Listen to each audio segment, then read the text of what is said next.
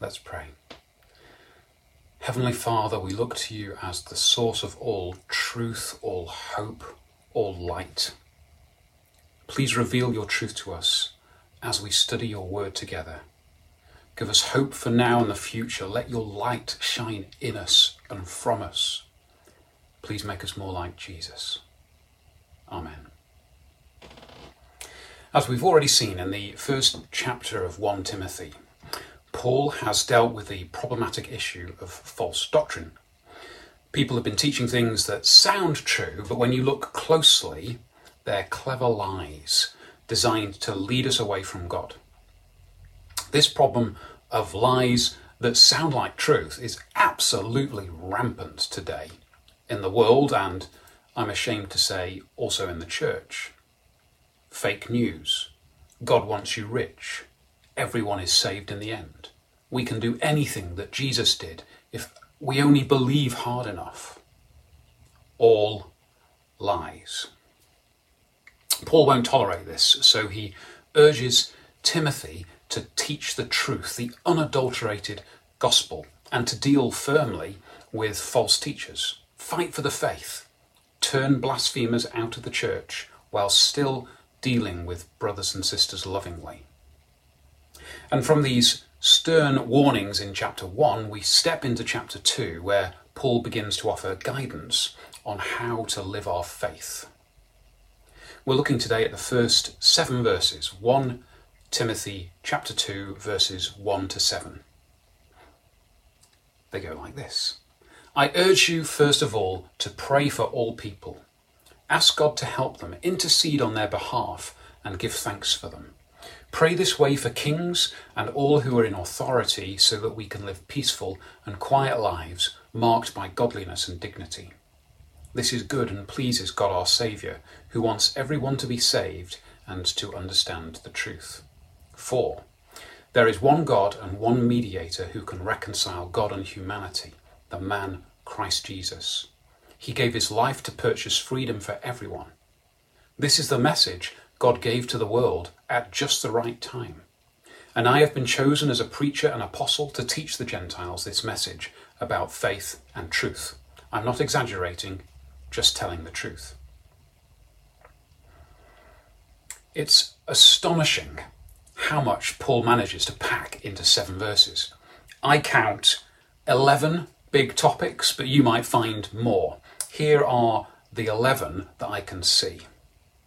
Instruction on prayer, the nature of human authority, the character of our lives, our duty to God, God's attitude towards us, monotheism, that there's one God, the doctrine of reconciliation, the doctrine of atonement, divine timing, Paul's commission, and I'm running out of fingers, 11, the gospel mission.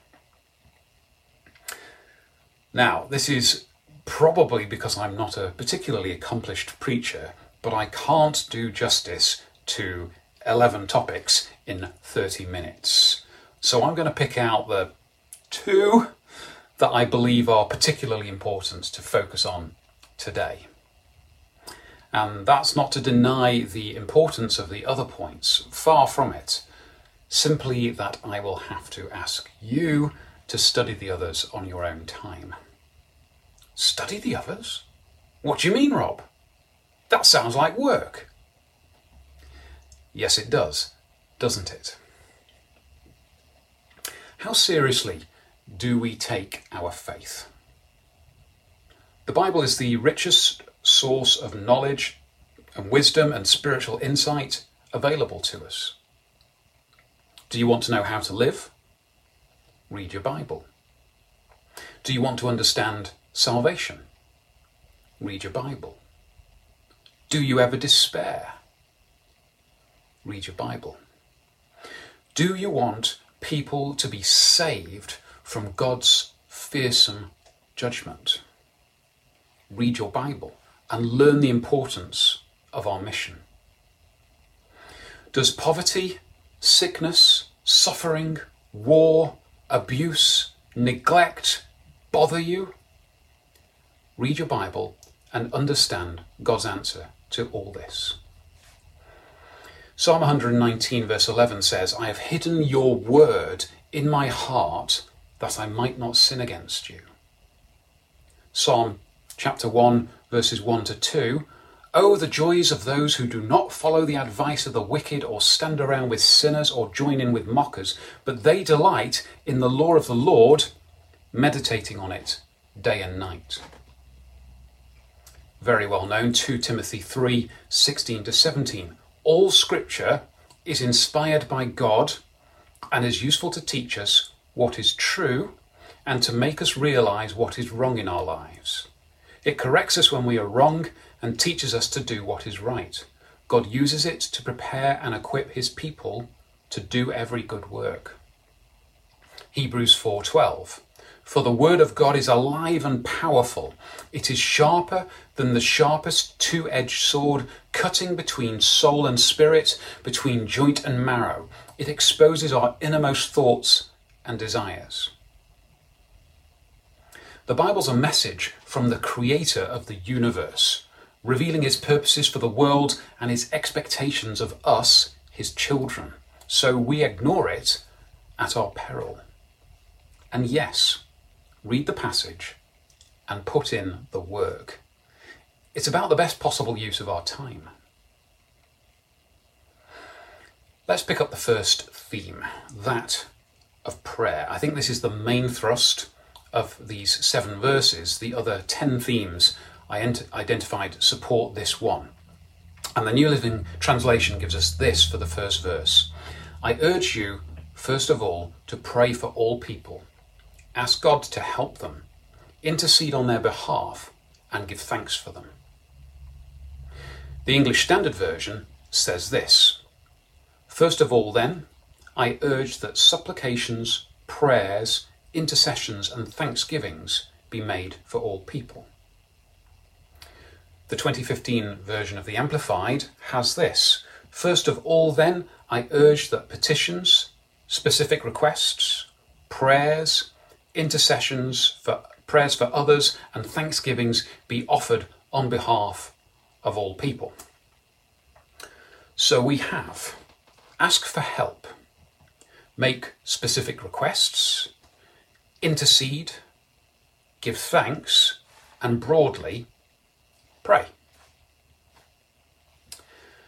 I don't think Paul intends this as a limited list. Here are the precise ways to pray, or an exhaustive list. Here are all possible ways to pray.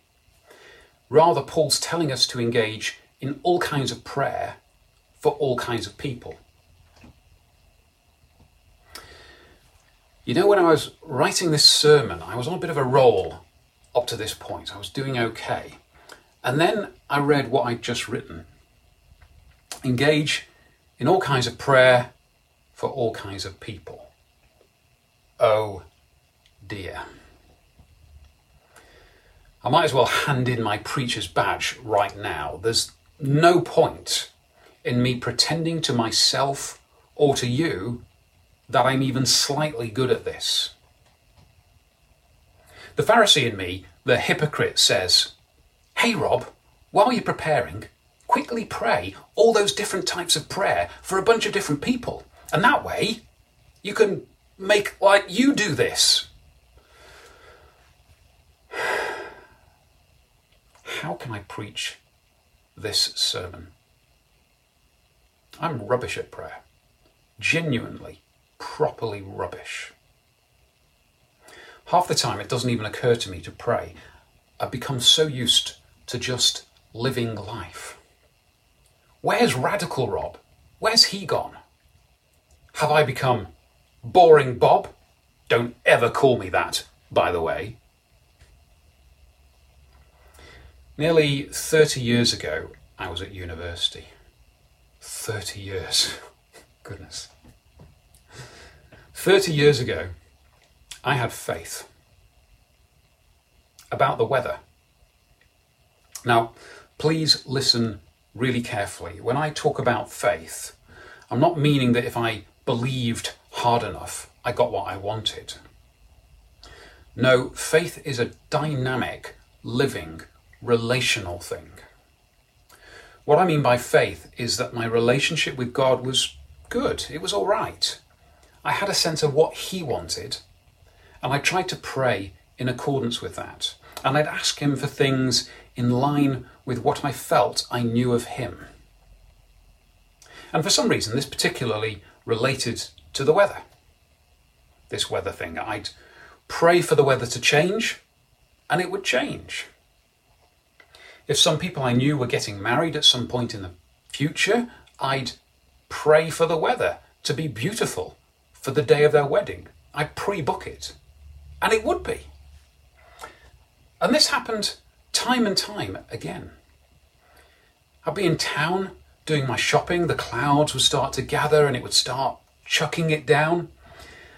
And I'd ask God for it to stop so I could walk the 3 miles back to my room in the dry.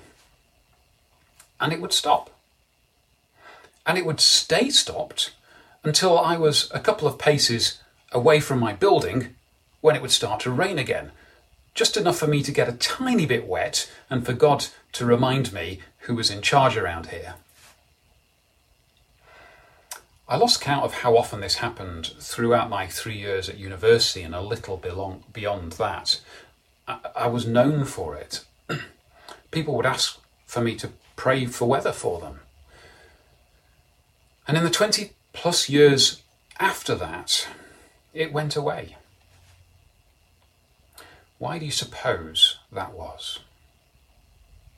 Well, I could finally afford an umbrella and had access to a washing machine and a car and shower gel. I stopped praying about the weather because I didn't need to. And that, right there, is my problem.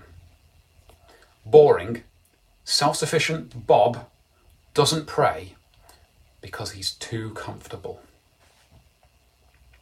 And then he has kids and massive, traumatic medical episodes. Both children nearly die multiple times over, and life from then on is one huge struggle. Guess who needs to pray again? But even then, see how easy it is for me to imply that I'm back to praying as much as I should. Hypocrite! I don't. Now, this probably doesn't help you at all, but perhaps, at least if you struggle with this too, you can see we're all in the same boat. Unless you find prayer easy. And I do hear of the odd, rare person who does. As is so often the case when preparing a sermon, I see that I am in no position to talk down to anyone about this. Pray all kinds of prayer for all kinds of people. This is your duty. This is my duty. Nobody gets a free pass. But thank our Heavenly Father that our salvation doesn't depend on getting this right. Because then, frankly, I'd be doomed. And I'm not too sure about you. Pray for all kinds of people. Pray for rulers and all those in authority. What? Even that politician that I think's a complete muppet? Yes, especially that politician. They need God's help. They need Jesus. If we don't pray for them, who's gonna? You know, when Paul specifically mentions praying for kings and all who are in authority, this would have included the Roman Emperor Nero. Nero was appalling. He tortured and murdered whomever he wanted on a whim. Paul says, pray for him and the rest. But what should I pray for them? Well, perhaps pray that they have a dramatic encounter with the living Saviour. When a world leader turns to Christ or becomes sympathetic to the gospel, what a blessing that can bring. And pray that God will use them, whether they like it or not. In the story of Exodus, you know, when the plagues came and the Israelites escaped from Egypt, Pharaoh was the guy in charge. And God used him. How? God kept hardening his heart so that he wouldn't let the Israelites go. God used Pharaoh to resist his own purposes. That sounds a bit counterintuitive, doesn't it? But what happened in the end? The Israelites experienced a dramatic escape, and God had his way. The glory went to God even when a godless, murderous, xenophobic tyrant was in power. Now, this should tell us that God is still God. Nothing happening today is unforeseen or too much for him to handle. And so we need to do our humble bit and pray, just like he's told us to, for people we don't even know or like. I'm still guilty, by the way. Guilty, but forgiven. How are we going to do this then? Just build it into your life. Oh man, do you have to say that, Rob? Yes, I do. It's in this passage. I have no choice. Paul urges his readers to pray. But I don't wanna! Tough bananas. Okay, one sec. If I were listening to this sermon, given what you know about me by now, what do you think I'd do? That's right. Probably nothing. Oh, what a rubbish Christian. God's got me in a tight spot here. Can you see? I hate hypocrisy. I can't stand two-facedness. So what's God got me doing? Praying a sermon about prayer that forces me, if I'm to retain a single shred of dignity, to start praying properly. Okay, help me out here. If I've got to do it, will you too? Will you join me in building more prayer into your life? Will you come to the church's prayer meetings? I mean, it's on Zoom these days. You don't even need to leave the house. And when we can, it will also happen in the church building. So when that happens, you can join others physically, socially distanced for now, if you prefer. What sort of excuse does that leave us with? Oh, but Country File's on at 7 o'clock. I've got one word for you. Catch up. Well, we're still on point 1 of 11. I'm an even worse preacher than I thought. Let's leap to point 3, the character of our lives. 1 Timothy 2, verses 2 to 3. Pray this way for kings and all who are in authority, so that we can live peaceful and quiet lives marked by godliness and dignity. This is good and pleases God, our Saviour. So, just one theme, but 5 bullet points. Peaceful, quiet, godly, dignified, pleasing to God. 5 bullet points. Will this sermon ever end? What does Paul mean by peaceful? Back in his day, the Christians were persecuted, martyred, flogged, set alight, beaten, sent to the lions. None of that sounds very peaceful. What can he mean by peaceful? Well, as always, we use Scripture to illuminate Scripture. So let's look at something else Paul says about peace, where he clarifies this point. Romans 12:18, do all that you can to live in peace with everyone. That's the NLT. Or in the ESV, if possible, so far as it depends on you, live peaceably with all. If possible, as far as it depends on you. We do our bit to live in peace. We're not contentious with people. We're not looking for arguments just for the sake of it. We're not stirring up trouble.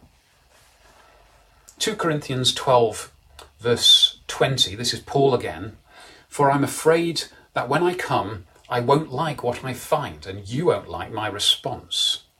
I'm afraid that I will find quarrelling, jealousy, anger, selfishness, slander, gossip, arrogance, and disorderly behaviour. These aren't peaceful attributes, are they? And James chapter 3, verses 13 to 18. If you are wise and understand God's way, prove it by living an honourable life, doing good works with the humility that comes from wisdom. But if you are bitterly jealous and there is selfish ambition in your heart, don't cover up the truth with boasting and lying. For jealousy and selfishness are not God's kind of wisdom. Such things are earthly, unspiritual, and demonic. For wherever there is jealousy and selfish ambition, there you will find disorder and evil of every kind. But the wisdom from above is first of all pure. It is also peace-loving, gentle, at all times, and willing to yield to others. It is full of mercy and the fruit of good deeds. It shows no favoritism and is always sincere. And those who are peacemakers will plant seeds of peace and reap a harvest of righteousness. Praying for those in authority can result in a peaceful environment, yes, but also an inner peace. If we're stressing about world events, coronavirus, racial tensions, one of the best things we can do is take those burdens to God. Pray about our role in these situations and pray for our spiritual and political leaders. Psalm 55, verse 22. Give your burdens to the Lord, and he will take care of you. He will not permit the godly to slip and fall. Give your burdens to the Lord, and he will take care of you. Peace, we hope, in our world, and peace for certain in our hearts. The other aspect to this quiet and peaceful life is perhaps more obvious. We want peace in our world, don't we? Not the precarious peace that can exist between world powers, Russia and America, say. No, the peace that only Christ can bring.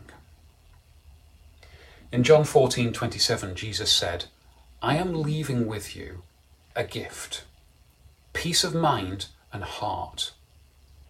And the peace I give is a gift the world cannot give. So don't be troubled or afraid.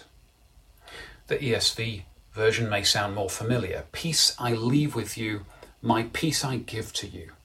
Not as the world gives, do I give to you.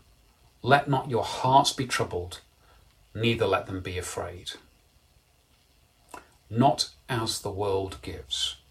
Jesus brings real peace, reconciliation between God and sinners. That's the peace he brings. When all sinners are reconciled to God, truly reconciled, there can be no more war. We need that for our family, friends, and neighbours. We need that for our allies and our enemies. And in John 16:33, Jesus says, I have told you all this so that you may have peace in me. Here on earth you will have many trials and sorrows, but take heart, because I have overcome the world. What grace there is in the peace of Christ. Now at this point you might be justified in saying to me, Rob, you're cherry-picking scriptures. What about Matthew 10? Well, hold on. I'm getting there. That verse I've just read, John 16:33, have you noticed the verse that comes immediately before it? Let's read both verses together. John 16:32 to 33, Jesus speaking. But the time is coming, indeed it's here now, when you will be scattered, each one going his own way, leaving me alone. Yet I am not alone, because the Father is with me. I have told you all this so that you may have peace in me. Here on earth you will have many trials and sorrows, but take heart, because I have overcome the world. Jesus talked about the disciples being scattered.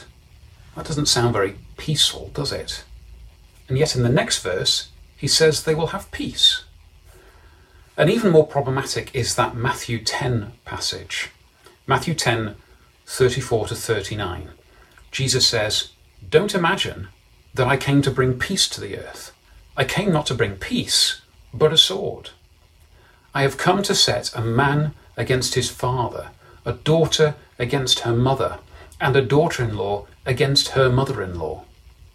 Your enemies will be right in your own household.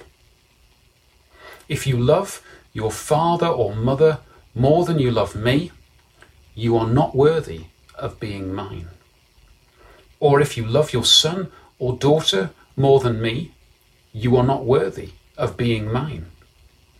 If you refuse to take up your cross and follow me, you are not worthy of being mine.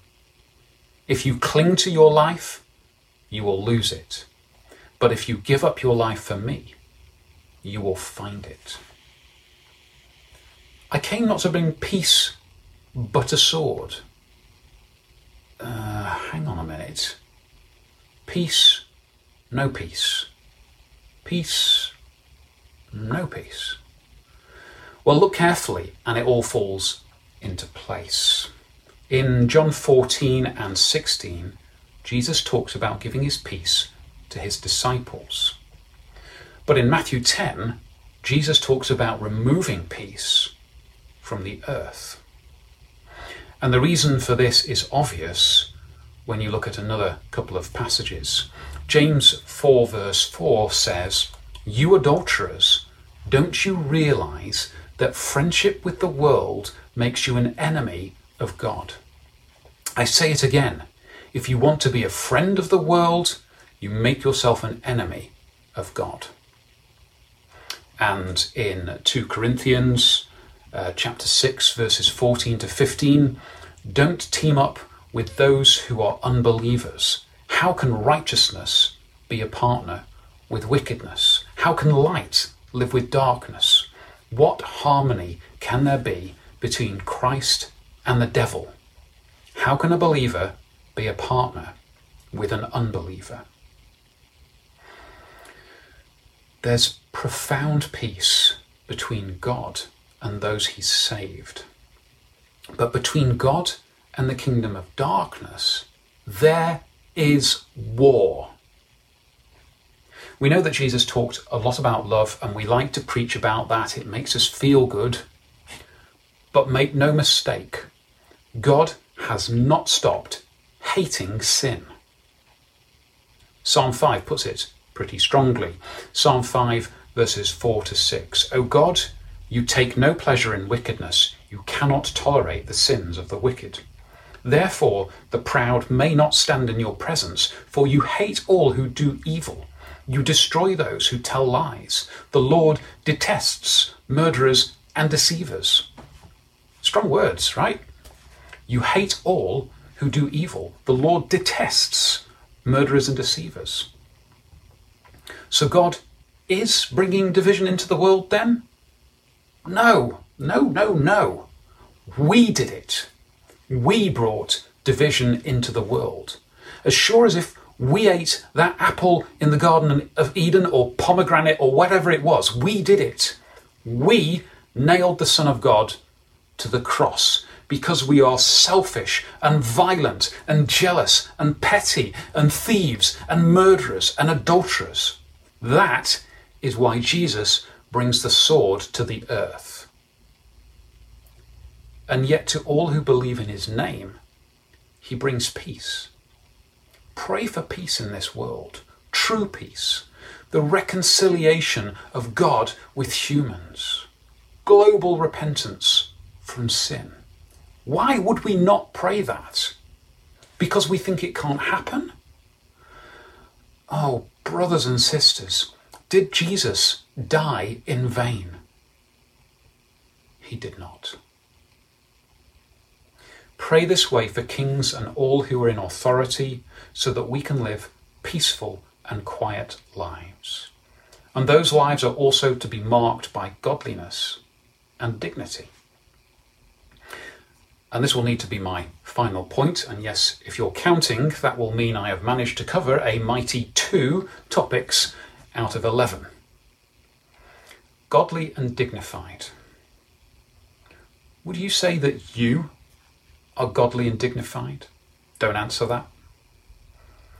Back in the last chapter, in 1 Timothy chapter 1 verse 5, Paul said, "The purpose of my instruction is that all believers would be filled with love that comes from a pure heart, a clear conscience, and genuine faith." Pure hearts, clear consciences, genuine faith, honesty, sincerity. Leviticus 11:44a, God says, "For I am the Lord your God. You must consecrate yourselves and be holy, because I am holy. Be holy, because I am holy." Living lives characterized by godliness and dignity. But what about King David, who danced with all his might? Do you know the story? God's chosen king of Israel, David, was bringing the Ark of the Covenant back in Jerusalem, and he partied hard. Not drugs, not wine, not girls. He was celebrating his Lord, his God. And as he danced, his ungodly wife looked on him in disgust. The story is in 2 Samuel 6, and it says in verse 16, she was filled with contempt for him, and she challenged him about his behaviour. David replied, verse 22, "Yes, and I am willing to look even more foolish than this, even to be humiliated in my own eyes." Or in other translations, "I will become even more undignified than this." So how does that square with living a godly, dignified life? Well, it's all in the context. There is nothing that should get in the way of our worship of God. In Deuteronomy 6 verse 5, we see one of the most important commandments that stands today. "And you must love the Lord your God with all your heart, all your soul, and all your strength." Loving God with all our heart, all our soul, all our strength, that's effort. That's complete devotion. And our worship can and should reflect this effort. Maybe we can be a bit less British in our worship. King David humbled himself before his God and set the example for the entire kingdom to do the same. That is right and proper and godly. The context that Paul's speaking to when he says our lives are to be marked by dignity, that's about our witness and the way we live our lives. We aren't to bring the gospel into disrepute.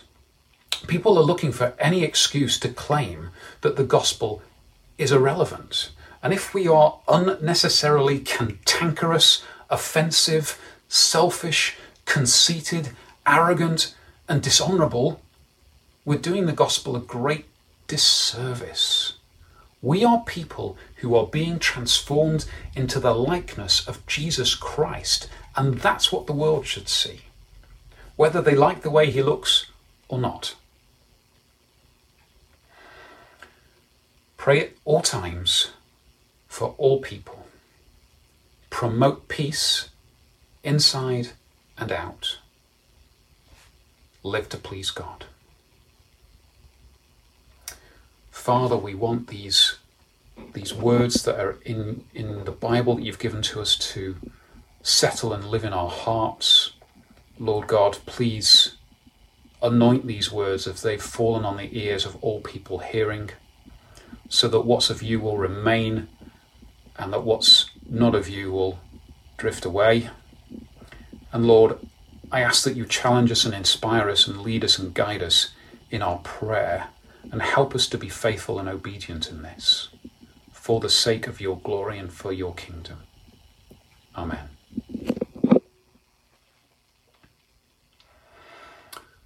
A brief postscript.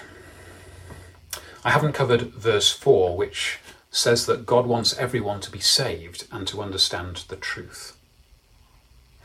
This verse is sometimes used to argue that all people will be saved in the end. We don't have time to look at this closely and flesh it out, and I didn't feel that the Holy Spirit was leading me to address that matter at this time. Suffice it to say, that's not what the verse means. The destiny of unrepentant sinners is eternal punishment, and the Bible teaches that abundantly clearly in multiple places. So we need to obey God and get praying. I need to, you need to. Let's do it. May God bless you.